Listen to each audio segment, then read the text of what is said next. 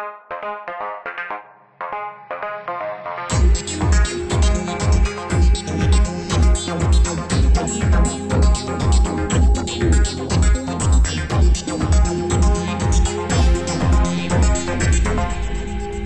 and welcome to The Mean. I'm Ryan Huber, and with me, as always, is Nicholas Seagraves. Hey, Nick.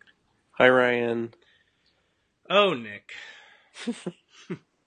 It is episode 16 that we are creating as we speak, literally, of The Mean. Episode 16, it's entitled OSCARS. That's a nickname for the Academy Awards. The Academy, that's my dog walking in the background. Her nails on the floor. She wanted to be a part of this. The Academy of Motion Picture Arts and Sciences might be. I don't know what the actual name of the Academy is, but it's those awards that we watch with the golden naked guy every year. Not to be confused with any other events at which there are golden naked men. Mm-hmm. And there's been a little bit of a hubbub this year, which is why we decided to talk about it. A little bit of a controversy. And I know you, Nick, you never expect drama to come out of Hollywood, but here we are. I know. And it's been a discussion over the last month or so since the nominations came out. In particular, the nominees for the 4 Best Actor categories. Best Actor, Best Actress in the leading roles, Best Supporting Actor, Best Supporting Actress. No nominees who are African American or African or whatever it is that you call someone who's African but lives in the United Kingdom, since most of our good actors come from the UK nowadays anyway. And so there was a little bit of a hubbub surrounding said announcements of nominations. What was your perception of this controversy?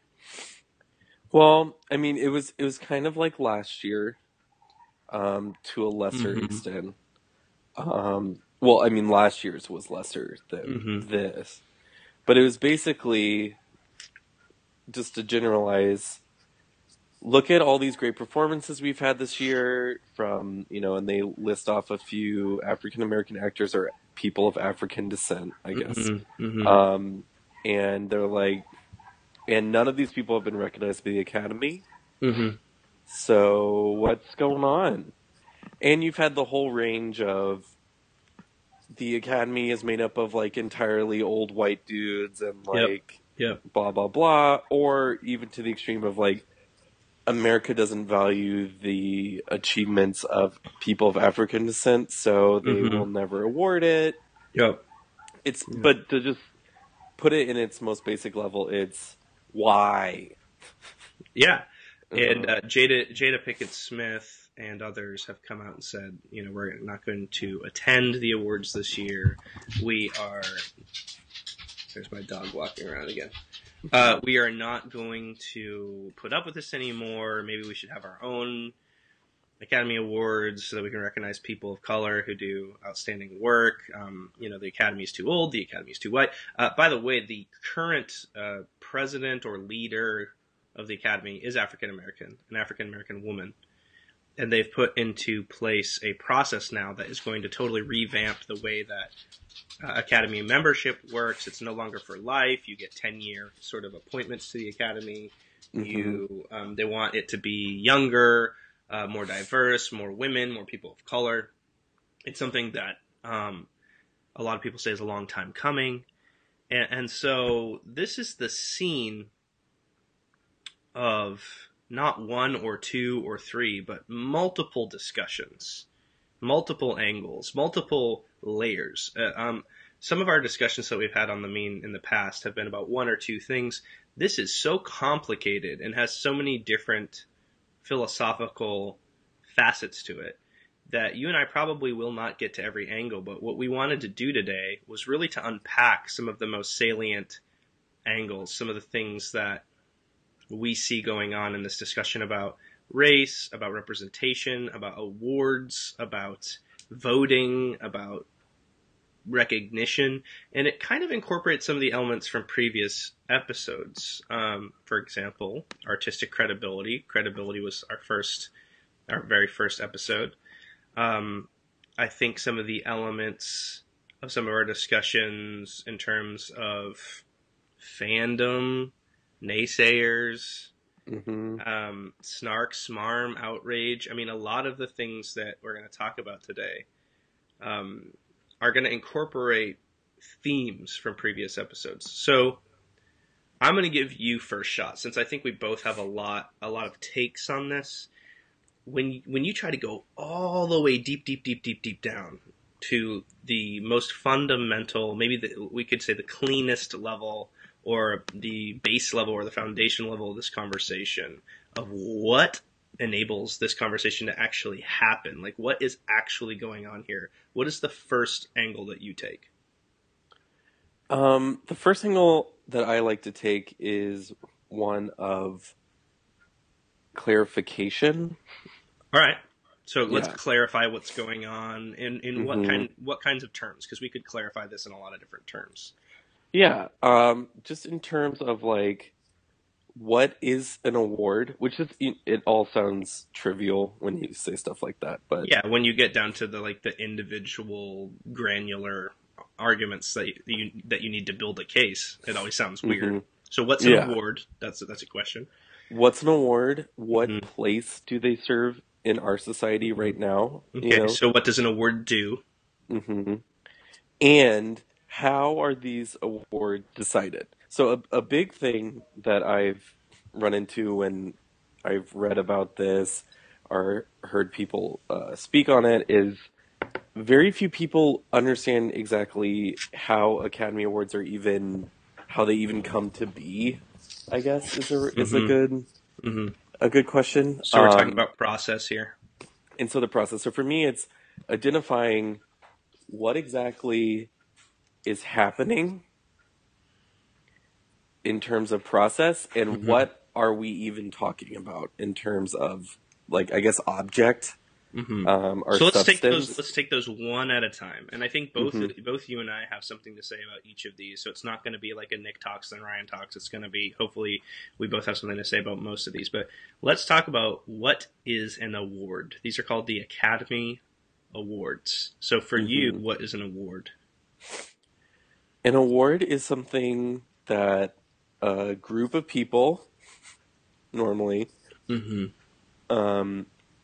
give out to people to recognize achievement.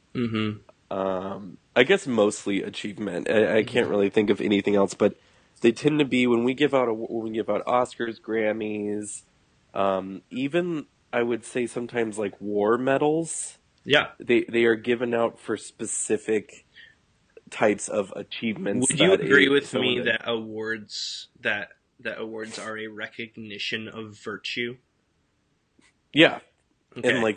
In the classic, in the same root word of like virtuoso.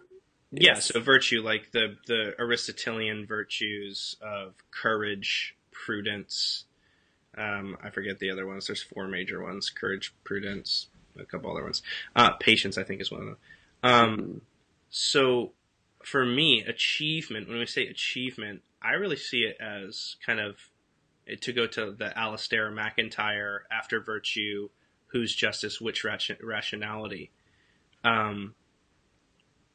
It's a community agreeing that something or someone symbolizes a certain virtue that community has agreed upon is a virtue. Yes, and I think another really important thing is that it's a public recognition. Yeah. So it's a society of people who are saying, we value this, or what you have done is of great value to us. So there's definitely like a validation. Values, validation, virtue, achievement. These are things that a community of people says, we are recognizing that you represent the best example of this thing that we say we value as a community. Okay. Now, what do the Academy Awards, what did the Oscars receiving the statuette, what does that symbolize actually today? Like, what do you think? So we've said in sort of the ideal of what an award is said to be, and maybe ought to be, I'm not sure. But what is it actually functioning as today in our society? Yeah, I mean, there's two angles to it. On one hand, there is still an element of like artistic merit. I think the Academy is an exclusive thing, Mm-hmm. and receiving an Academy Award is, I think, viewed by most people as the highest Mm-hmm. award a director, actor, screenwriter, anyone involved with film Mm-hmm. can receive. Mm-hmm. And on a more pessimistic level, it has a lot to do with sales. Mm-hmm. So, I mean, I'm sure you've noticed when you look at a DVD case or if you're reading something online on Amazon or something, it will say nominated for blah blah blah Yep. Oscars Yep. and one best actor and one, and Mm-hmm. you know, and there's a whole industry of people who will go through and watch Mm-hmm. all the best films, all the best Mm-hmm. actor, all the best actresses, Okay, so and there seems to be two things you're talking about. One is sort of hmm like an economic advertising kind of an angle, and we can unpack that. hmm But another one is this. Did you ever watch the Dead Poet Society? yeah.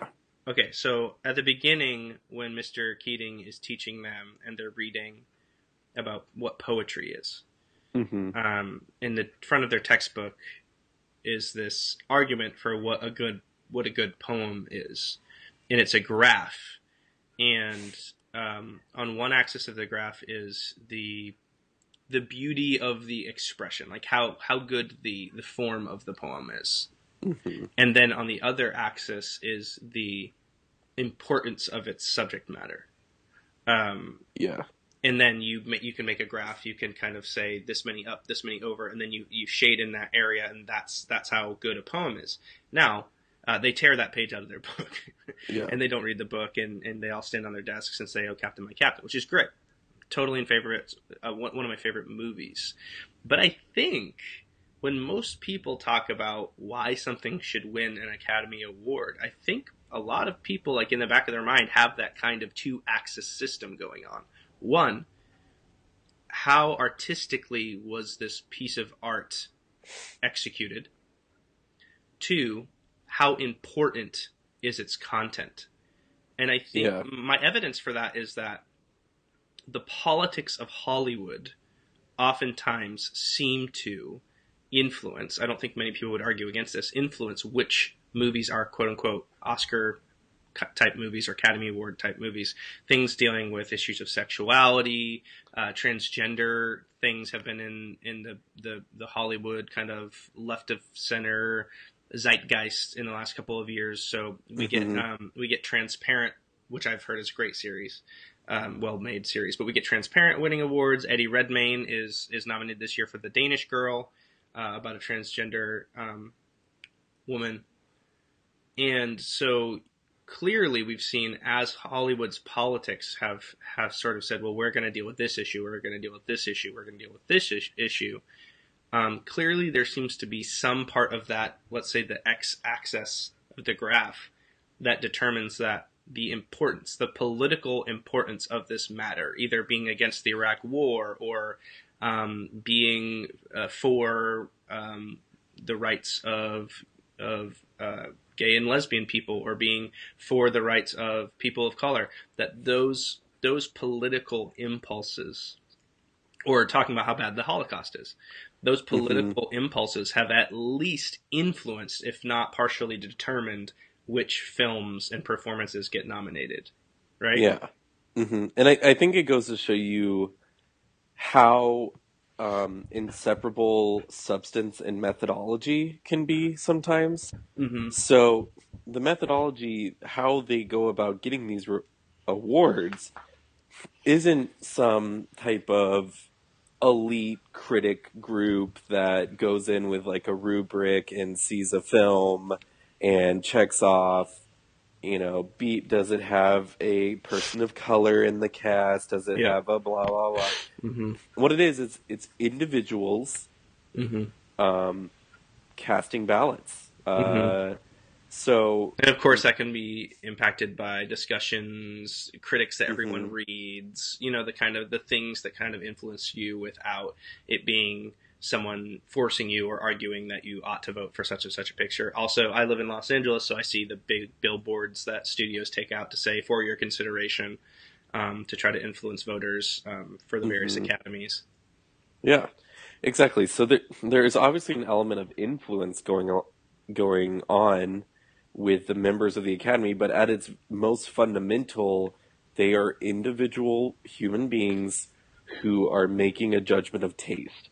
And Hmm. so, um, things like transgender issues or other buzzwordy things come about because it's not just, oh, that's what's really important for the academy. It's that's what's really important for most people in the entertainment industry for Yeah, whatever reason. yeah. So, And I um, won't say that just because a movie is about gay rights or about transgender issues or about whatever the political moment is about, mhm, anti-fracking or whatever it is, it's not just that, because there's a lot of movies about those issues that are really crappy that never get the notice of the Academy at all. It's yeah, The Danish Girl, which seems like a beautifully made movie, and Eddie Redmayne is an astonishing actor. mhm, I mean, he won last year for The Theory of Everything. mhm, And so you get these issues which really seem to influence things, but it also seems like the quality of the filmmaking. I mean, you get Paul Thomas Anderson getting nominated almost every time he makes a movie because he's a great filmmaker. He tells stories in a very compelling way, even if those stories aren't about the politics that you would like them to be about. Like Boogie Nights was about the porn industry, and mhm, it wasn't like porn is so bad. It was about people in the porn industry. and yeah, and so you get films that get nominated. Not I feel like there's like a spectrum. Like some films get nominated because they're pretty good and they're really touching all the political buttons, and then you get films on the other side of the spectrum that are really really good and maybe they're touching some political buttons, and then like the money spot is both. If a mhm, film is amazingly well made, it's a great piece of art, even if it were the opposite political message, and it's tickling, it's itching, scratching the itch of the Academy voters politically. yeah, yeah, for sure. I think all of it is to say that there obviously is a cultural political factor to this, which we said when we were defining our terms. Like Yes. when you say an award is a community recognizing an individual, then obviously cultural political things become super important. Yes. Which I think is why there is such a backlash. I think some people view the Academy Awards as America giving a stamp of approval on something. Yeah. So when no black actors or actresses are even nominated, Yep. I think some people read that as, well, obviously America doesn't see the value in black or Latino or Asian or whatever actors being validated. They Hmm. aren't being validated. Hmm. But like you just said, is where the complications come in. So as you said earlier, there are tons of movies. I'm sure if I, went on IMDb and looked for movies with a majority black cast and whatever. So a good example would be like White Chicks. Okay. Hmm. So this is a movie. It's about race. It's about Hmm. the interactions between people of different Hmm. races. It's made by people of color. It's made by people of color, and it didn't get an Oscar nomination. Now, the word snubbed, which is thrown around a lot here, Hmm. so It's when people say this, they deserve to be recognized, but they weren't. yeah, like this was snubbed. I don't think anyone was like, White Chicks was snubbed Hmm. for an Oscar Yeah, because no nomination. one was Yeah. making the argument that it was a great film. Yeah. So obviously there's a whole other factor in here, which is artistic merit in terms Hmm. of like, so not only me, and then not only are we talking about representation, but we're also talking about the right kind of representation, I guess. Yes. And I've heard people say things like more nuanced critics of it saying things you know, perhaps there were only 3 movies this year that had African Americans or people of African descent in them that were worthy. But Mm-hmm. that's actually the real problem, is the Mm-hmm. fact that we can only name 3. Yeah, and So, that's where both the star of Creed, one of the movies that's gotten a little buzz in terms of mhm, just being a good movie, it really did well in the box office as a good story. Ryan Coogler is mhm, a rising star. He directed Fruitvale Station, but the star of the movie Creed is also the star of Fruitvale Station and one of the stars of The Wire and of Friday Night Lights, Michael B. Jordan. And Michael B. Jordan has said one of his issues is that there's just not enough parts to go around for black men. So you end up, a lot of black men end up fighting over very few parts. So basically, the argument is not enough movies are being made about black people. The other part of the argument is from Wesley Morris, who writes for the New York Times now. He used to write for Grantland and the Boston Globe.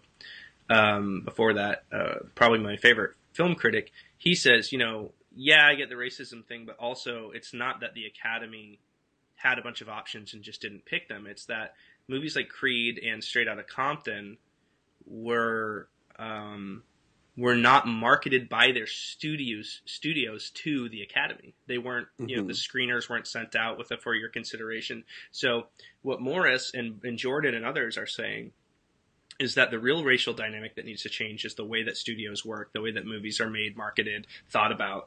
And that statistically, if they're not thought about differently, you're going to get these years where nobody is nominated, mhm.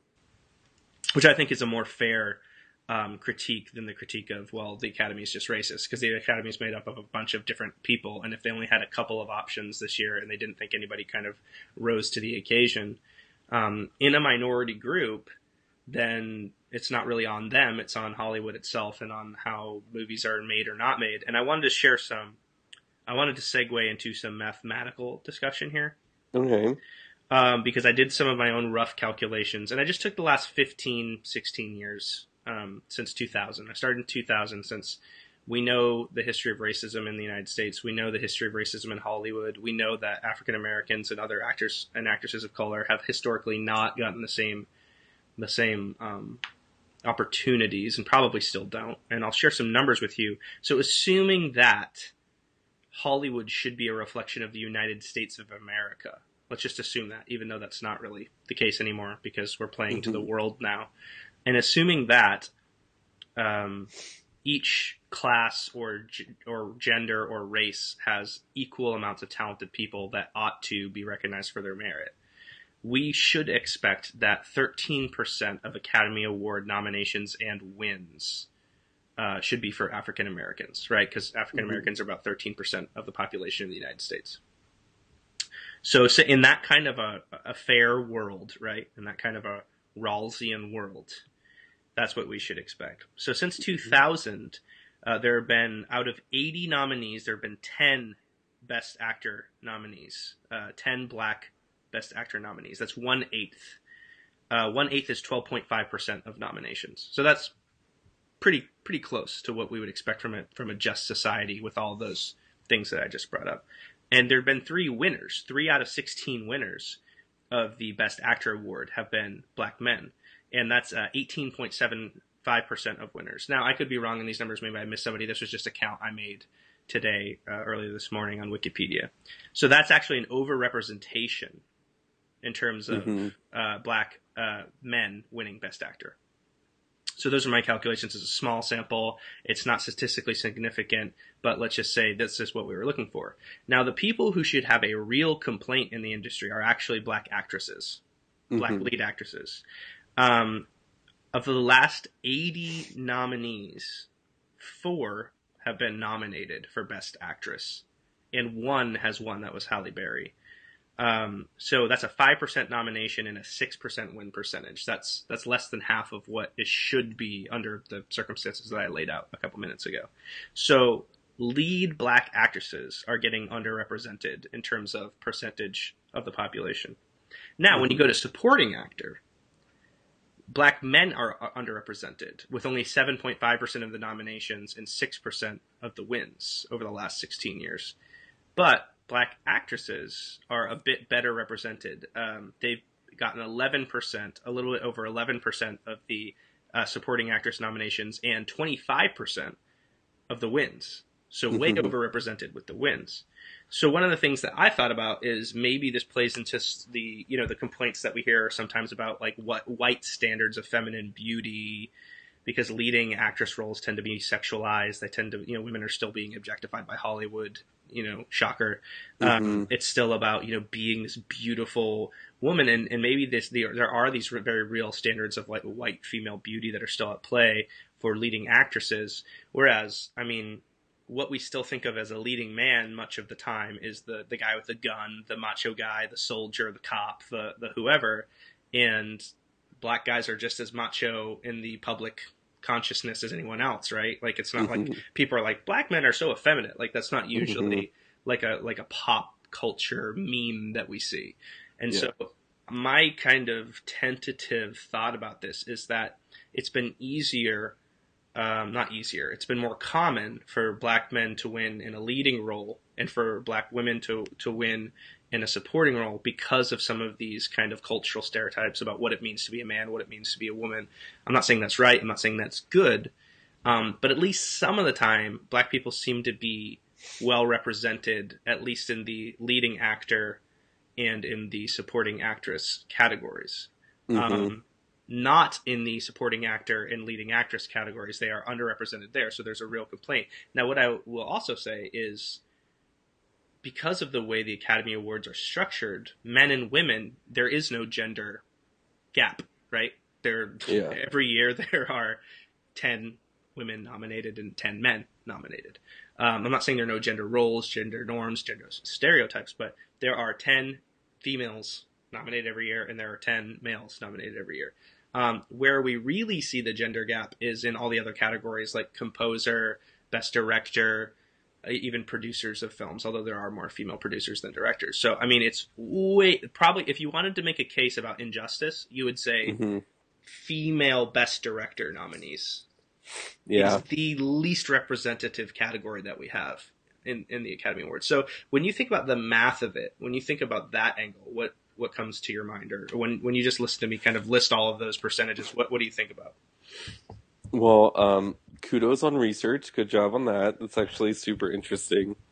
But, like, with most things that have to do with statistics, it's always a little bit more complicated, than what we're saying. So, for the most part, the sample size alone, So, if we were doing a statistical analysis of something and we had 80 samples, to find a long-term trend in that would be really hard. So you usually need 1,000. Yeah. So like a counterexample would be like, well, right now, over the last 10 years, that has been the case that these people are overrepresented or underrepresented. But perhaps over the next 50 years, the number will get closer and closer to 13%. And I also think, just to clarify, we are definitely not saying that for true justice to happen, that black male and female actors should be only receiving 13%. Oh yeah, what I'm saying is I think that is an assumption a lot of people make. An assumption a lot of people make is that your races, like people say, well, we only have one black senator. Or we only have 7 female senators or 8 female senators or whatever the numbers are. And what people say is that's not representative of our population. And so, assuming that all people groups are equally gifted at things, which we know is not true when you look at sports, for example. Assuming that all people are equally gifted and that everyone gets the same kind of chance and shot at, that everything's fair, assuming everything's fair, which it's not, but assuming everything's fair, these are the kind of thing, and assuming everyone's equal, these are the kinds of numbers we should be seeing. And so the reason I brought those numbers up is just to show you how close or far we are from the non-reality that people posit when they say, well, this isn't fair, there should be more. Like, because when black people say, or when Jada Pinkett Smith says, hey, where are all the black people? She's saying, I know there's more than 0% of black people who are actors and actresses. Yeah. You know, like I just know that. So the fact that we have 0% is upsetting to us. Mm-hmm.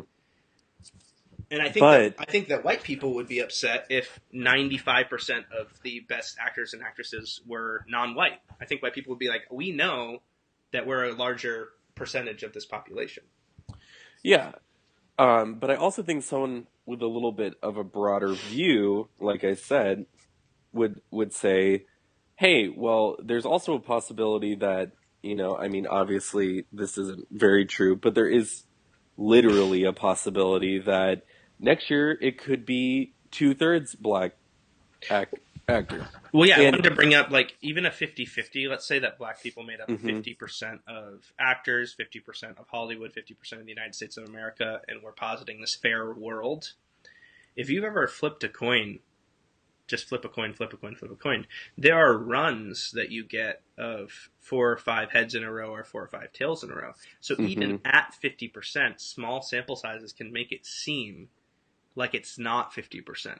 And I'll give you an example. It's relatively improbable that you're going to get a 21 when you're playing blackjack, right? Mm-hmm. It doesn't happen most of the time, which is why when you get blackjack, you're like, yay! Or when you get 21 through some other combination of cards. Well, I had a really bad weekend in Vegas about a month ago, and at one table, I'm playing $5 blackjack. At one table, we had a dealer get 4 21s in a row, and then later get 3 21s in a row. Mm-hmm. That is extremely, you would think, improbable. But even with the probabilities of whatever percentage chance you have of getting a 21, which I'm going to bet is a lot less than 13%, Mm-hmm. you can get these runs, and you feel very unlucky at the time. You get these runs, or you feel very lucky if it's you, where there's 21, 21, 21, 21, 21, 21, 21. And so the way math works and the way probabilities works and statistics, if this was all blind or if this was all just and fair, if everyone was equally talented, the way that a 13% probability works is that sometimes you're going to get 2 out of 5 nominees in a category, and sometimes you're going to get 0 out of 5 if everything was fair and just, which it's not. Yeah, because it's still a probability. Yes. Because probability is difficult to comprehend. Yeah. Because nothing is a single factor issue ever. Yeah. So it could be that one year somehow, all these great movies who have been in production for the last 5 years, they all get green-lighted last year, they all come out this year, and the seasons were good, and there weren't other huge hitters. Like, for example, this year we have Mad Max, which is a giant epic that incorporates issues of masculinity and femininity and war and justice, and it's a huge movie. It's also an action movie, so that's weird for the Oscars. Yeah, it was well made, well received, people saw it. Great performances. And then we also have The Revenant, which is a huge, just stylistic masterpiece. Well, and thing. it's the epitome of an Oscar movie, right? Yeah. Like it's well made. It's by a non-English, native director. It's got all the right actors. It's got the Native American kind of angle to it. It's got everything going for it. The Revenant was, not designed. I'm not going to say that Iñárritu was like, I'm going to make an Oscar movie, but if you were going to genetically engineer an Oscar movie, this would be in that wheelhouse. And you also have The Danish Girl, which you said earlier, which has all of these elements that also check the boxes. Spotlight, which is pro-journalist, anti-church. You have Crusaders. Just the whole, Catholics are bad. Bridge of Spies, which has Spielberg and Hanks, who are darlings of the Academy. Yeah, and also is a war movie, so... And I heard it was actually pretty good. I didn't see it, but I heard it was good. Yeah, I mean, I have no interest because it sounds boring as hell, but I'm sure it's a great Oscar movie. All of that has to say. So these are factors that have nothing to even do with the racial discussion at all. Yeah. And like I said before, the years when Chicago won Best Picture or when Slumdog Millionaire won Best Picture... Crash. I'm sure if Straight Outta Compton was released that year and they actually did campaigning, it would have made a huge impact. Yeah. So there's already all these other factors going on in there, which span more than an Oscar season, So, for example, The Revenant wasn't thought up in January and executed in February Yeah. and then released in November. Like, this is a movie that has taken at least a year and a half to get things rolling. Yeah. So, Well, let me go back to a point that you said that I think I have a really good analogy for this year's political primaries. mhm. So someone was being interviewed. I think it was Marco Rubio was being interviewed, and someone was talking about the competition and Republicans sniping at each other and blah blah blah. And he said, "Listen, we have such a stacked field this year compared to other years. I mean, Bob Dole, he didn't say this, but Bob Dole Mhm. was the nominee in 96, and everyone knew he was going to get destroyed by Bill Clinton. Like, he was kind of like kind of like a sacrificial lamb. Just, we have to nominate somebody, nominate Bob Dole. Mhm. This cycle, you had like 13 people who are legitimate candidates, and Donald Trump. Um, you had so many people. You had multiple term governors of major states who, by the way, dropped out early, like Rick Perry, Bobby Jindal. You had people who have done really, really important policy work. Senators, multiple term senators, people with big followings, people raising a lot of money. And Rubio was pointing out, he's like, in another year, 5 or 6 of us could be the front runner if it was a weaker field. But it's the strongest Mhm. field we've seen in a very, very long time. It's not a 2 or 3 man race. There are 7, 8, 9, 10 legitimate people who are serious people, and then Donald Trump and Mhm. Ben Carson, who's, I don't know why Ben Carson should be president. I'm not sure. Mhm. He seems like a great dude, good neurosurgeon. I'm not sure why he thinks that he should be president. But so you have this field that's so strong, and then on the other side you have O'Malley, who just dropped out because he got 1% in Iowa, and then you have a 74-year-old Democratic socialist who's not a Democrat, Yeah. and you have Hillary Clinton. And so, like, what if Hillary Clinton had to go up against? What if Bernie Sanders? Let's put it this way: what if Bernie Sanders had to go up against 2016 Hillary Clinton, 2004 John Kerry, 2008 Jonathan Edwards, 2008 Barack Obama? Bernie Sanders would not be Mhm. getting 50% of the vote.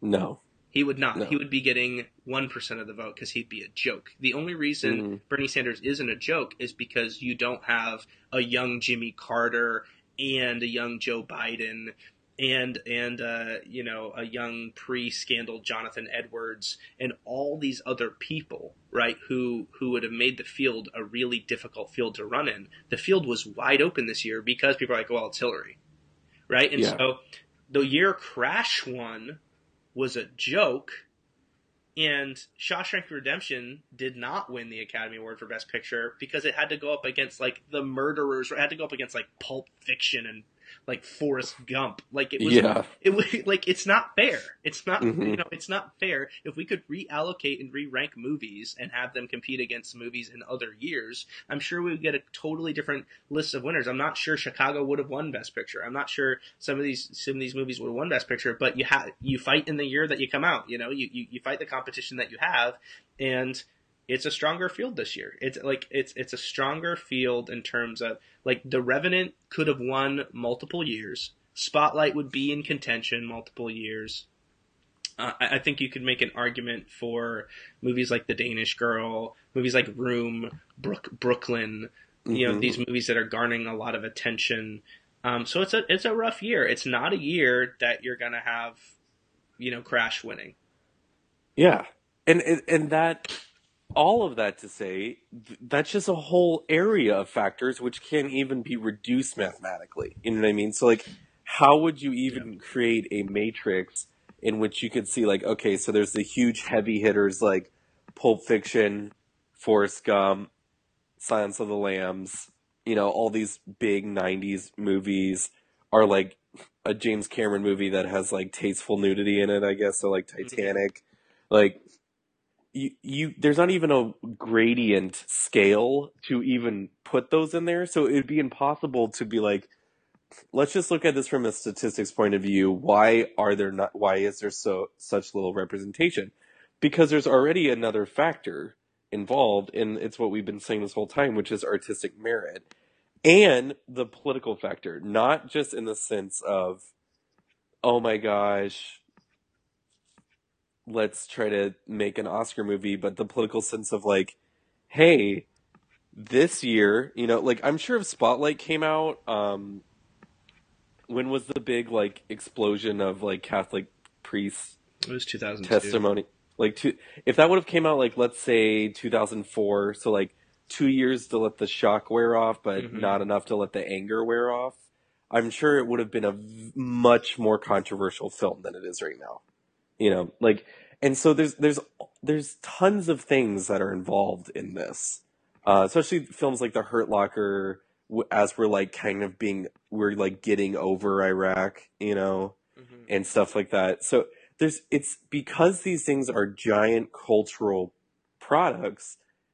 Every part of our society kind of plays into it, and I mean, I don't want to play my cards too soon, but my most fundamental thought on this is the Oscars should be viewed as a litmus test, are a symptom of larger uh, movements in our culture and not the other way around.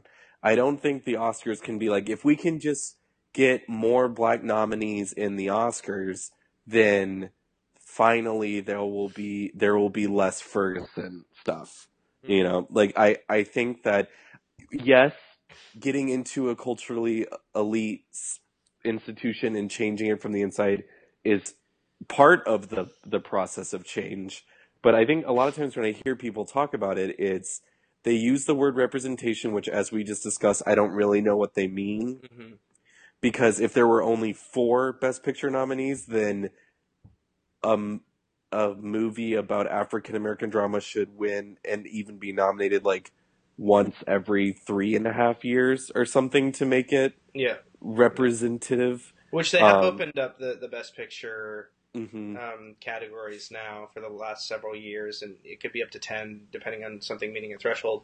But just as a reminder, Nick, that life's not fair, because we've been Yeah, positing this like fair, not fair, and like, it depends on the year.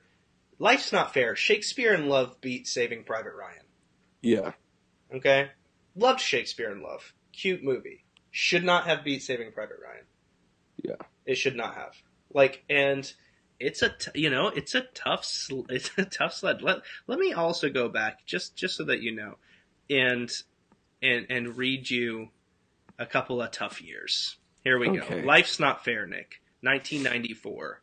Okay. Forrest Gump beat Four Weddings and a Funeral, Pulp Fiction, Quiz Show, The Shawshank Redemption. Okay? It's a Yeah. rough year. It's a really, really rough year. All right. 1990. Dances with Wolves beat Awakenings, Ghost, The Godfather Part 3, and Goodfellas. The fact that Goodfellas Mm-hmm. didn't win Best Picture, I'm not sure how that works. Yeah. So not every year is the same. Not every year has the same oomph. The one I wanted to read to you was when Crash won. Crash beat Brokeback Mountain, Capote, Good Night and Good Luck, and Munich. It just wasn't a tough. I mean, it wasn't a tough year. I mean, Brokeback Mountain was pretty good. Capote was good. Good Night and Good Luck was fine, but that was never going to win. And Munich was fine. And so it's like, not every year is an even representation of what Hollywood is putting out. And so I think that brings me back to sample size. Mm-hmm. Sometimes it's about sample size, and sometimes it's about being patient over time. Here's what I would ask. Here's one of the things I would ask. When someone is outraged about something, about a statement like no black people were nominated, no Hispanic people were nominated, no women were nominated, I would ask a couple of questions. My first question is, okay, who should have been nominated? Mm-hmm. If you think it's Michael B. Jordan and Creed, that's fine. That's a decent argument. But what you have to do is you have to say, all right, was Michael B. Jordan in Creed better than the people who were nominated? You have to actually have that conversation. Was he better than all the other people that were nominated? And would he have had enough support? Now, this would be considering that his name was even put out there by his studio, which sadly it was not. And I think maybe the biggest snub of that movie was Ryan Coogler, the director, not getting nominated for Best Director, because apparently it's a revolutionary way of filming a boxing movie, like a really interesting way. And the director of photography probably should have gotten nominated as well, because the way they decided to film it was really interesting and really kind of groundbreaking. But you have to ask yourself the question: when you look at The Big Short, Bridge of Spies, Brooklyn, Mad Max Fury Road, The Martian, The Revenant, Room, and Spotlight, those were the films that made the cut. You know, is Creed a better movie than those movies? Is Straight Outta Compton a better movie than those movies? You know? And I think the reason why it's hard to come up with an answer to that is because there isn't an answer to that. I mean, there is an answer to that in terms of, personally... everyone's opinion. Yeah. Personally, I don't give a shit about boxing.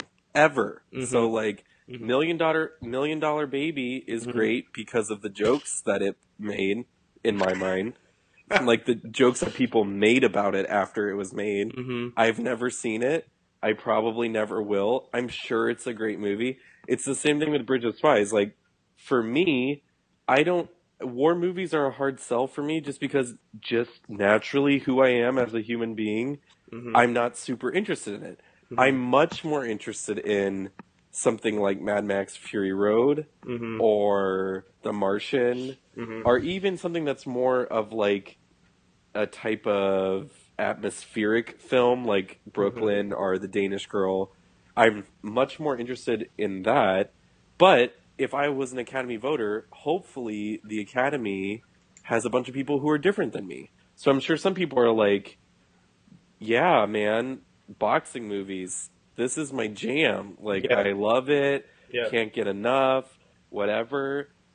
But for someone to ever say, like, in public, this person was snubbed because they obviously did a better job than this other person, you can just never say that. Like, and let me take that seriously, like genres of movies or lanes. Like when we talk about the Republican presidential nomination, we talk about the libertarian lane, the evangelical lane, the outsider lane, the establishment lane. There's all these lanes, right? So I'll tell you, at least with the actors who got nominated this year, I'll tell you why each each actor got nominated by their lane.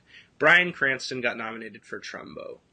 Trumbo is a movie about the blacklisting of Hollywood people during the communist sort of witch hunts with Senator Joseph McCarthy back in the day.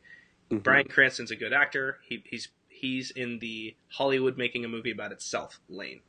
That's a lane almost every year. Michael Keaton was nominated last year for Birdman in the same lane, right? So people get nominated for that lane often. Movies about Hollywood. Jean Dujardin won in 2011. He was nominated for that lane. It's the Hollywood lane. The Hollywood. Guess what? People like to look at themselves in the mirror, and Hollywood is no exception. Hollywood likes that. Eddie Redmayne got nominated for The Danish Girl. That is the progressive gender politics lane, right? That's the LGBTQIA lane. That Eddie Redmayne, Danish Girl, that's almost always a lane. Last year or a couple years ago, we had Matthew McConaughey for Dallas Buyers Club that was dealing with AIDS and things of that nature. Almost every year we have someone who's in the sort of LGBTQ lane that's doing something new with that kind of a thing. And in the supporting actor, we had who's the 30 Seconds to Mars guy? Leto. Jared Leto. Yeah, Jared Leto. And he won for a transgender performance that was controversial. But almost every year, you're going to get someone in either the best actor or best actress. So you're going to get that lane. So this year, Eddie Redmayne is... last year it was The Imitation Game, Benedict Cumberbatch. So that was the LGBT, lane. I actually saw posters that said, honor the man, honor the movie, like in LA. That was like Weinstein just getting super political and being like, if you think this guy shouldn't have been basically killed because he was gay, you should vote for my movie. Which is pretty crass, but it's pretty a little insensitive, but yeah. So you have the Hollywood talking about itself lane, you have the LGBTQIA lane, and then you have some mainstreamish. You have Leonardo DiCaprio in the we hate you, but you're pretty good at acting, and you always team up with the best directors, kind of mainstream Oscar bait lane. You have Matt Damon in the Matt Damon made a movie and it's pretty good and like everyone kind of likes it and he shows off a lot of range in this movie and he's a movie star. He's a legitimate movie star who is also a good actor. That lane. And then you have Michael Fassbender in the biopic lane. there's almost always a biopic. He was in Steve Jobs. Mm-hmm. So there's almost always some kind of biopic lane, whether it's, about someone who's famous or someone who's infamous. So whether it is for Steve Jobs, or whether it's American Sniper, or whether it's The Wolf of Wall Street, or whether it is another movie telling, Moneyball or whatever, there's always some kind of biopic, 127 hours. So those are your lanes. And those got filled up this year by a bunch of white dudes. And I understand why it's upsetting. Like, I understand why it's upsetting. But that lane one year was taken over by Jamie Foxx for Ray. That, that biopic lane. Another year it was Joaquin Phoenix for Johnny Cash, Walk the Line. Another year it was Denzel Washington for Hurricane, about Hurricane Carter. I mean, the biopic lane gets filled up by usually the best biopic. Mm-hmm. And the big Hollywood movie that has some acting talent who are also movie stars, that gets filled up every year. Sometimes that's a movie that has people of color in it. Sometimes it doesn't. You could argue that Crash was kind of that movie the year that it won. But although it was a bunch of different things, it was kind of a mess. But that's how it works. You have lanes, you have constituencies. There are people who will almost always vote for something that is fighting for gay rights or for transgender rights or whatever. You'll have something that's almost always fighting for, small film, indie, Euro sensibility kind of a thing. You'll almost always have someone doing a biopic. Foxcatcher was another one. You almost always have someone doing a big budget movie that got a lot of attention, like The Martian, that also was well acted. So that's what you're going to get every year. And so for me, it's like the failure of the last 2 years to nominate a single black actor in any of these 20 slots. So that's 40 total slots. It's 40 because it's it's 20 because it's 5-5. No, because it's men and women. So it's 20 and 20, so it's 40. Mm-hmm. So the failure to nominate a single black actor in any of these 40 slots. It could be math, it could be sample size, it could be whatever, but most likely it's because there's not as many movies with black characters being made as would be representative. Yes.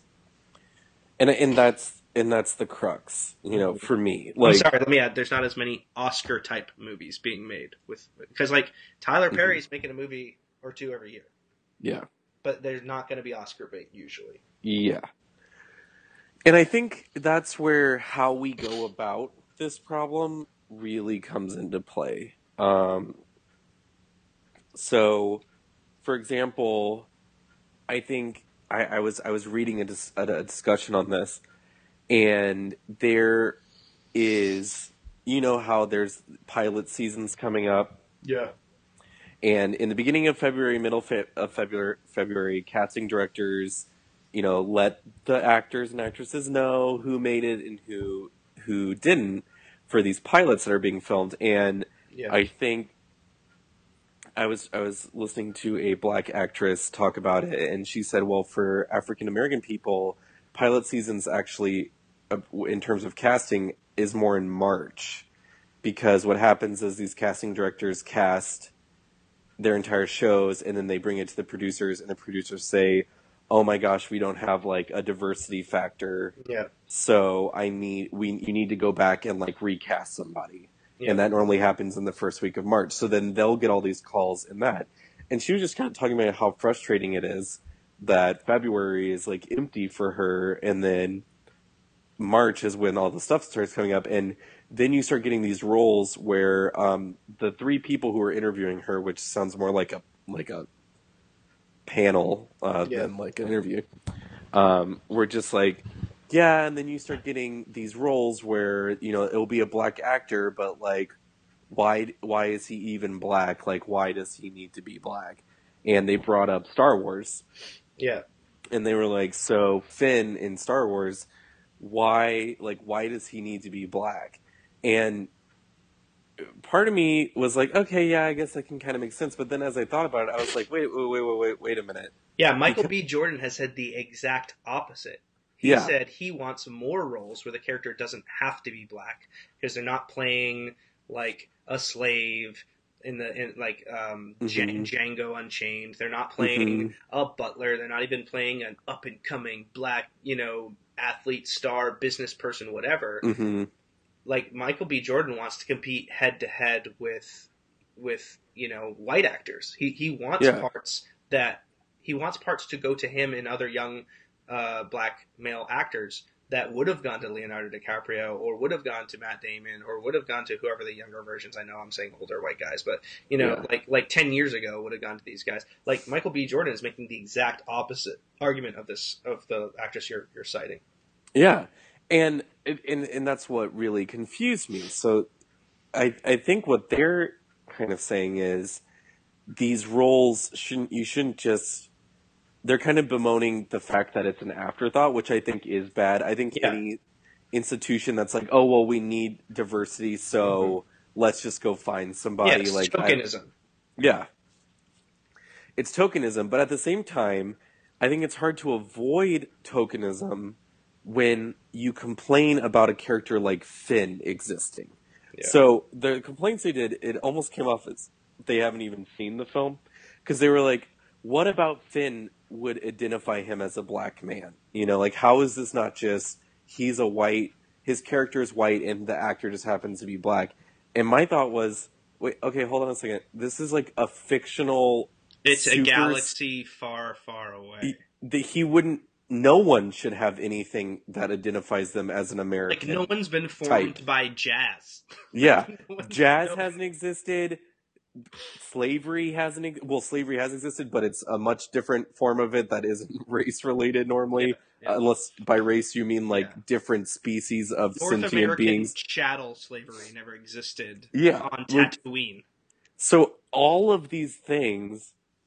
It's like, would you want him to play that? And they brought up Mace Windu and about how they, limited who Samuel L. Jackson could be, and it wasn't the Samuel L. Jackson that we wanted.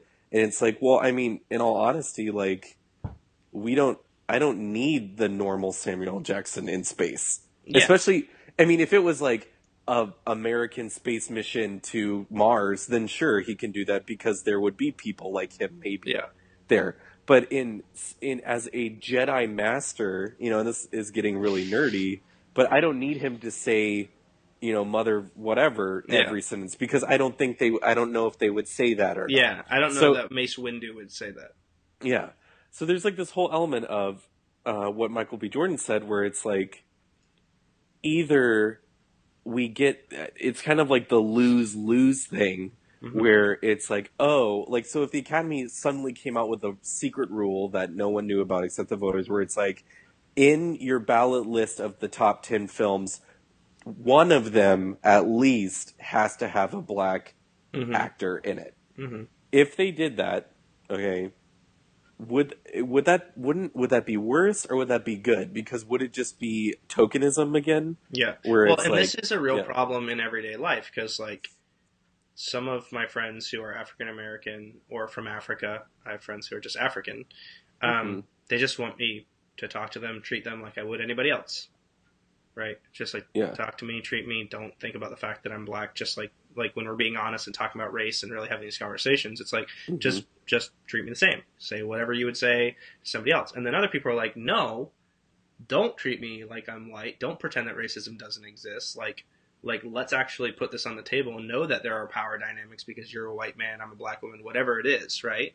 And so those two tensions are present all the time for anybody who's even kind of aware of race.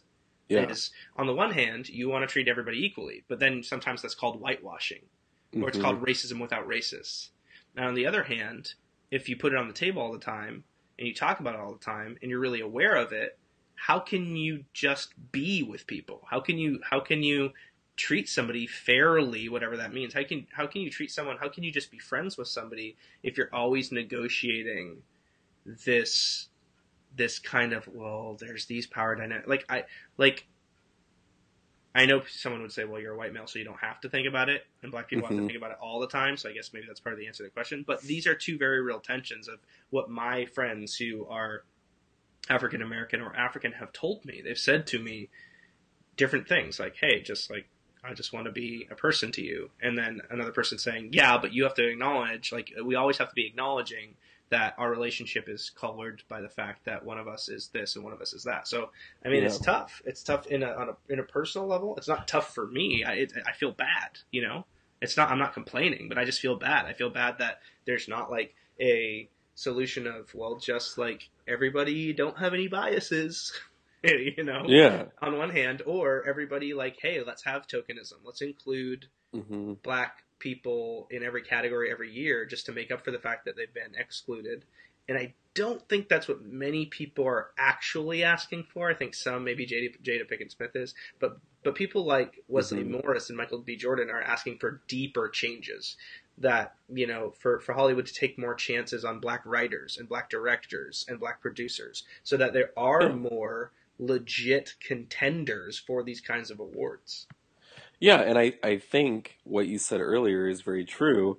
The real tragedy is the fact that the studios involved with Creed, you know, I can understand the studios involved with Straight Outta Compton being like, we don't know if this movie's even going to work, and it has a limit. Initially, it has a limited release. And by the way, get ready for like the next 10 rap biopic movies to come out, because it was so successful and everybody has to copy everything in Hollywood. You will see a bunch of worse versions of Straight Outta Compton, I guarantee you, in the next 5 years.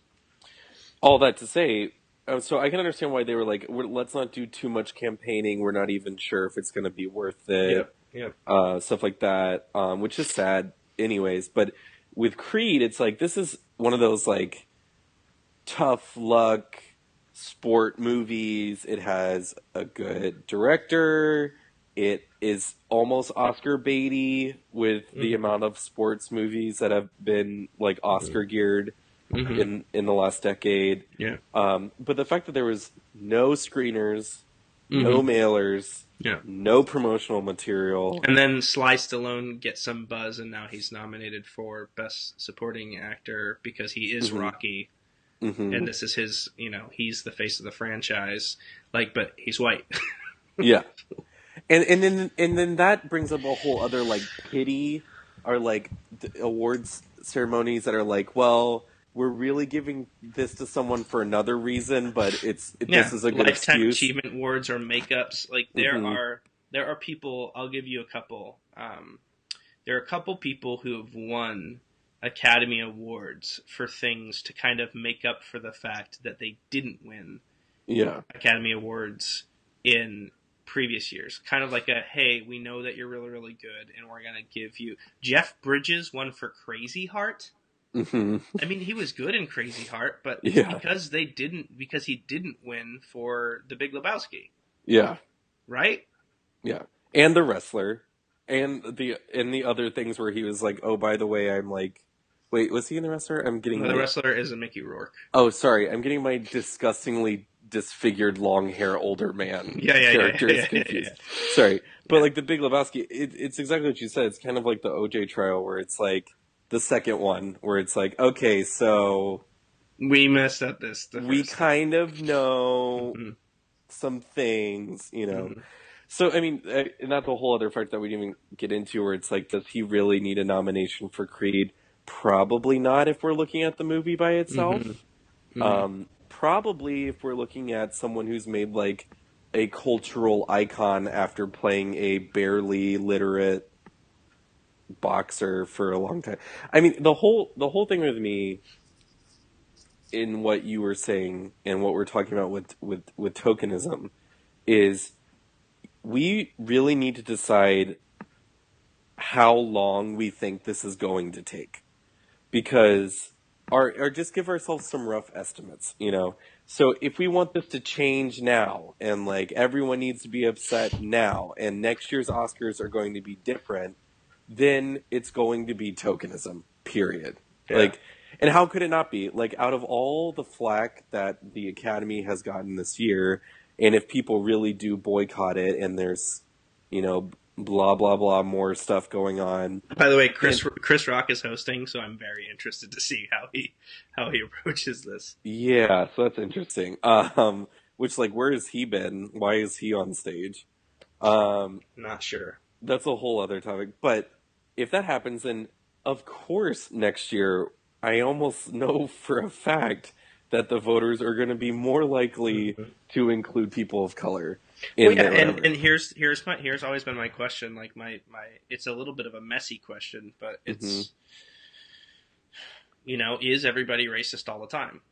Because if the solution is adding more black voters, if the solution to there's not enough black people being nominated is to add more black voters, then the answer to the question, is everybody racist all the time, is yes.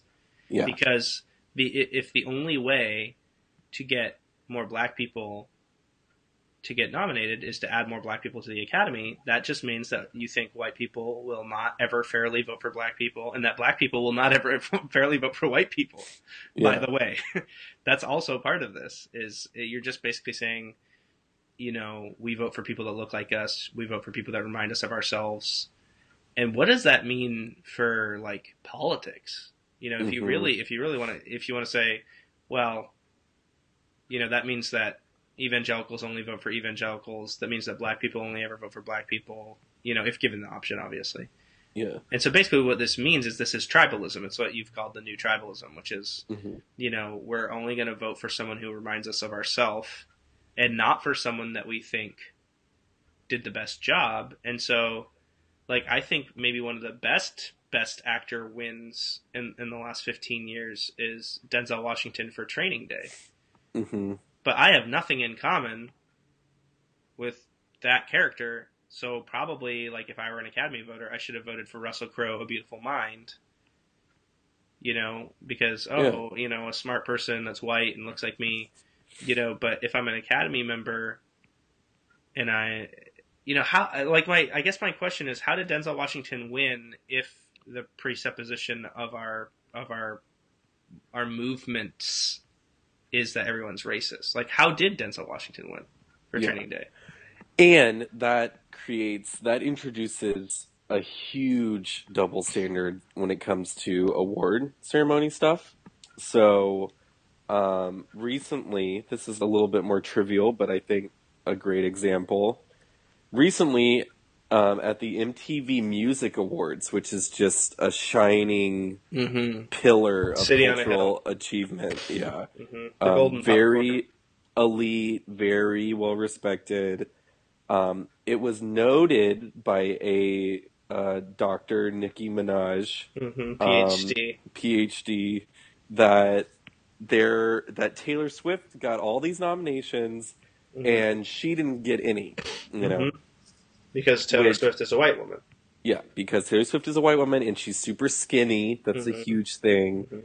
And Nicki Minaj, as you know, represents what I know are heavyset women. Like, when I think of an overweight woman, I think of Nicki Minaj's body type, for sure. Like her 7 plastic surgeries. So all of that was really negative. But anyways, the discussion was, the only reason that this person was not nominated is because of political factors that absolutely got in her way, and if they were gone, she would have been there.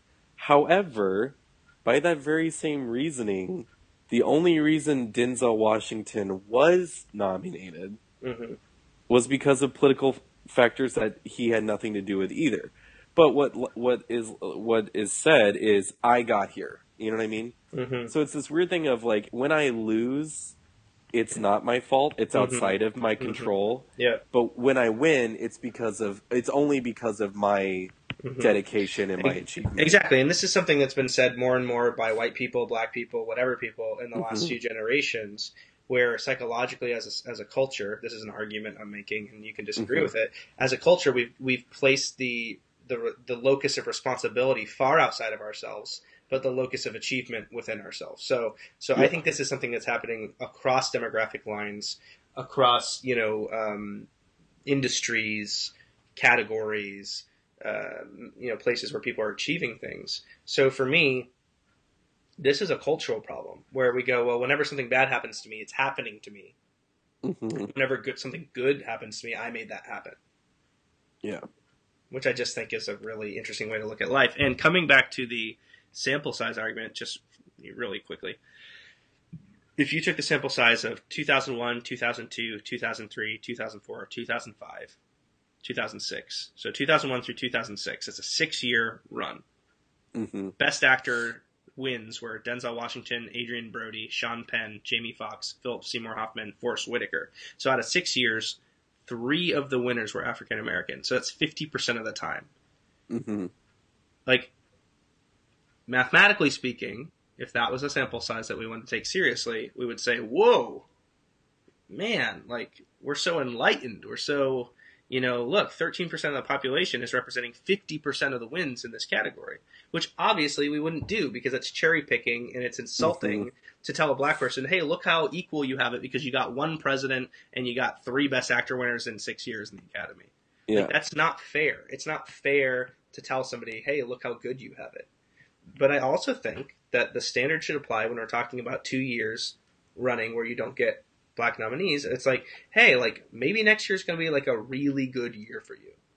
Yeah. And maybe the protests, the deeper protests, the ones I agree with about Hollywood not being represented enough of black people, and in particular, in my opinion, women, maybe those protests will lead to more opportunities, actual opportunities. Because at the end of the day, and we haven't even brought this up, really, one of the reasons people value these awards is because it boosts their career. Yeah. And even if there were no award given, but they still got the benefits to their career of winning these awards, I think most actors, actresses, directors, producers would be fine with that.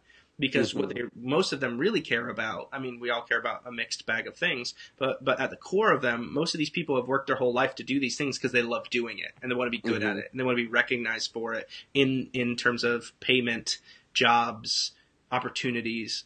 And so I would say that the thing that most actors, actresses, composers, directors that I know, they would say, hey, if I never got an award, but I got lots of opportunities to make the stuff that I want to make, I'd be happy. Yeah. And so I think that's the sort of protests and the calls for change that I've really identified with.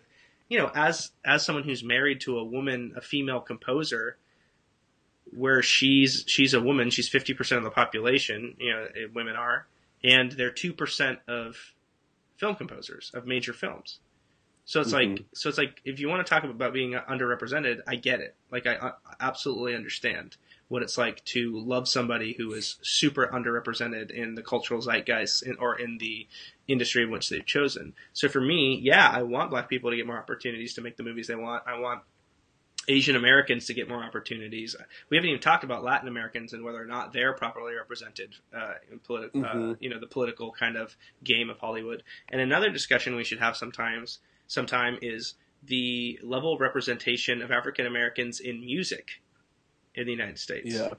Because I think there's an argument to be made that they have been a lot more influential, and I think for good reason. I think Africans and African Americans have brought an incredible culture-altering musical movements to American music.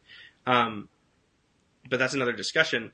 But the point is this, like, not everybody gets equally represented in everything. And we should be fighting towards a fairer marketplace that allows different people to have more opportunities rather than, and I'm just repeating the argument that you said earlier, rather than fighting for a more equal distribution of awards based on quotas. Yeah. Because we all know quota systems get really weird really quickly. Yeah, there's what do we call that? Unforeseen consequences kind of a thing. Mm-hmm. Mm-hmm. And I think, summing it up for me, just the sample size thing again. It's been 2 years. Let's calm down a second. And the other side of it being, representation should have very, very little to do with actual population demographics, in my mind. Because really, it not only depends on having good programs, so I'm sure we can say there's not as many well-trained black actors who have gone through the Yale School of Acting and have spent 2 years in a Shakespeare company in London or whatever, because of the impact of institutional racism in America. Yeah, and I would say the same about women film composers. Like Jessica was one of just a couple of females, and sometimes the only female in some of her Berkeley film scoring classes. And if the educational establishments are dominated by a certain group, the professional establishment will, for much longer, be dominated by that same group. Yeah. And so I think those are all very relevant concerns when we talk about this. But there's also this weird, slippery element of human agency. Yeah. So right now, for example, in the literary world, the most dominant people group, publishing novels, receiving awards, getting contracts with major publishing houses, are white, elderly women. So why is that the case? Who knows? And I'm sure we can find institutional, systematic reasons to say 40 to 60-year-old women have this and this and this and this and this, and that's why they can write novels better, or at least are in the market for novel writing right now. Are you saying 40-year-old women are elderly? No, but I think that's like the lowest. That's the youngest. I just thought it was funny that you said elderly, then you said 40. Yeah. Well, it's like I meant to say 40 or 60-year-old women of the last decade. Yeah. So, like, a woman being 40 at 1990. Yeah. And now she's 66. Yeah. Or whatever. So, sorry, that's a slip of tongue. I do not think that 40-year-old women are elderly, as exampled by Gillian Anderson in the most recent X-File reboot episodes. Do you know... oh, sorry. Never mind. No, it's totally off track. I don't need to talk about this right now. But what I was going to say is there's an argument to be made that perhaps, this could also be a reality. 10 women through weird circumstances. Maybe they had a great English teacher. Mm-hmm. Maybe their dads left them an inheritance. Mm-hmm. Maybe they read a bunch of books. Maybe they were a successful businesswoman and then they retired early and they had a chance to do this. Whatever. Maybe just 10 women were born into our time right now who are better writers than white men right now. Maybe they are dominating literature departments, or were 30 years ago. They were just better students in literature departments, or they were more represented. Because, we've gotten to the place where for many, many years now, there are more women in college than men. Yeah. So anything that takes college as part of its bar to entry, you would expect to start to tilt back towards women. And I guess it's a weird argument I'm making, but at the same time, it's just when it comes down to huge time periods and looking at actors and actresses, our painters, our composers, our writers, we tend to think of 10 at most for a couple of decades. So we'll look back and be like Marlon Brando and, insert 4 other actors maybe, and that's like classic Hollywood. In reality, there were probably 50 well-paid actors walking around doing stuff and whatever. And just like now, there are tons of actors, and I'm sure from the 90s we remember like Tom Cruise, Tom Hanks, Leonardo DiCaprio as like a 20-year-old towards the end, things like that. But there were tons of actors walking around doing stuff at the time. And with such a small sample size, so let's say 5 people, personal ambition also has to be a factor. And I'm not saying that African American actors and actresses don't have personal ambition as a race or like as a racial trait, but that there are movements of things, So in the early 1920s, there was this huge explosion of African American men who were very, very interested and dedicated to jazz. And as the 40s went on, that went away to a larger extent. And I think there's just some movements, just like in the early 2000s, there was a huge explosion of straight, white, male, late 20s, early 30s male novelists like Jonathan Franzen and that group of like new Puritan, weird stylistic things. Dave Eggers and all those guys. Yeah, they just kind of rose together and they fed off of each other. Yeah. And I would want to... Harlem Renaissance, things like that. The romantic... Well, and I would say right now, like the big movement that's happening right now is Spanish or Mexican directors. Mm-hmm. are like doing really well, whether it's Iñárritu, whether it's Guillermo del Toro, and like their people like the composer Gustavo Santaolalla, or whether Mm-hmm. it's Gustavo Dudamel. There's this like cadre of like probably 35 to 55-year old Mexican American, Spanish American dudes who all know each other, who encourage each other, who competed with each other. And there's probably Mm-hmm. economic reasons, and there's probably cultural reasons and educational reasons, but there's like these cartels, right, that like kind of raise up, whether it was like when Leonardo DiCaprio and Tobey Maguire and their whole crew was coming up. It happens in waves. Mm-hmm. And you see people get momentum, and it comes and goes. And it happens with comedy. Right now, we're in the very confessional comedian kind of Louis C.K. Mark Maron kind of a phase. Mm-hmm. And pretty soon it might go back to like being dominated by the Def Comedy Jam, kind of comedians. Yeah. So you don't know. And I'm not just trying to complicate it, but I think that in a Rawlsian sense, which I know we've been bringing him up a lot recently, but Raul. yeah, in a Rawlsian sense, I would say I would want to live in a society where if one of those natural movements does happen, like let's say there's a new generation of African American screenwriters. Well, let's just say right Yeah. now, we're being dominated right now by British actors, black actors, Yes. white actors, Asian actors, but they're all British. They all trained in London or the surrounding areas. America is being dominated by British and Commonwealth actors. That's a real movement that's really happening, and people are like, where are all the American actors? Yeah. Well, I mean, I was just saying, I just want to be in a situation it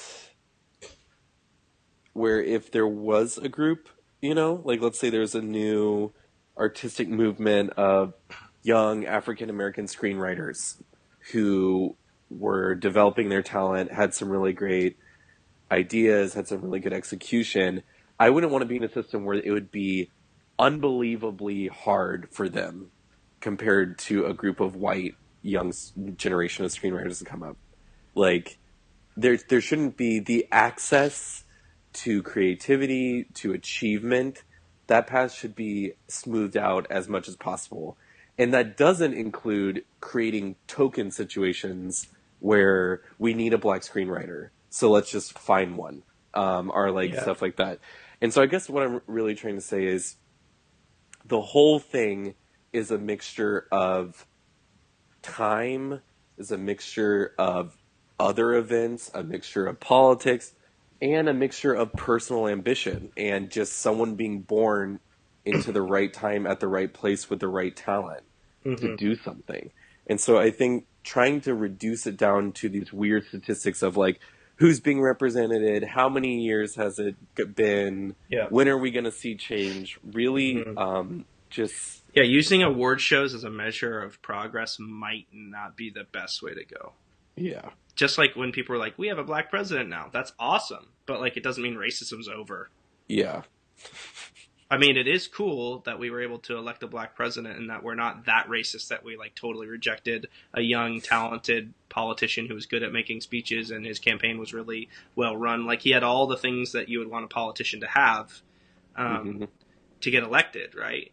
Like he was great in terms of like running for office, but like that doesn't mean that no one's racist, and it doesn't mean everyone's racist. Like it doesn't give you a really good measuring stick. And so I would say walking away from this, one, I think Hollywood ought to be more representative because they ought to be more open-minded towards actors, directors, writers, composers, whomever. They ought to be more open to different kinds of people that aren't just dominated by like old white dudes. I think they should be open to whatever's good.